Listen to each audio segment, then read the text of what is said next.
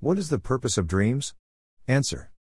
Dreams are a reaction to the subtle and minor karmas. Just like what happens to us in the gross world is a playing out of karmic reaction, what happens to us in the dreams are also a karmic reaction.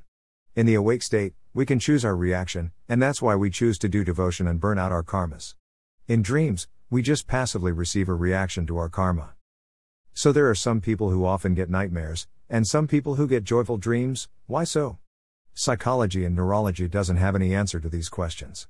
We can't know what the person is dreaming by science, hence, science can have no clue as to why one is dreaming what one is dreaming. Not to criticize science, but to objectively point out the limitations of science. The variety in dreams is due to our karmic reactions. Minor though, because their effects don't last long. They are not just hallucinatory. Sometimes real knowledge is passed on through the dreams. Even scientists have got significant insights on their scientific research from dreams. E.G. Otto Loewi. But we must not be overoccupied by the analysis of our dreams. It is a favorite pastime of psychotherapists and even of common people. Primarily, the soul has to change its mode of action by exercising the free will in the service of God and not Maya, which is possible in the awakened state and not in dreams. Obsession with dream state is not productive in devotional tradition. So, when a spiritual personality comes in our dream and gives us instruction and guidance, then that can be considered as authentic, but then its authenticity should be seen in the light of scriptures. Paranormal instructions reiterate and elaborate normal instructions given by saints and scriptures. We can get dreams of God, but importantly, when we wake up, we must increase our devotion to God. It doesn't mean to sleep more if God comes in our dreams. And also we shouldn't become ego-conscious about God coming in our dreams.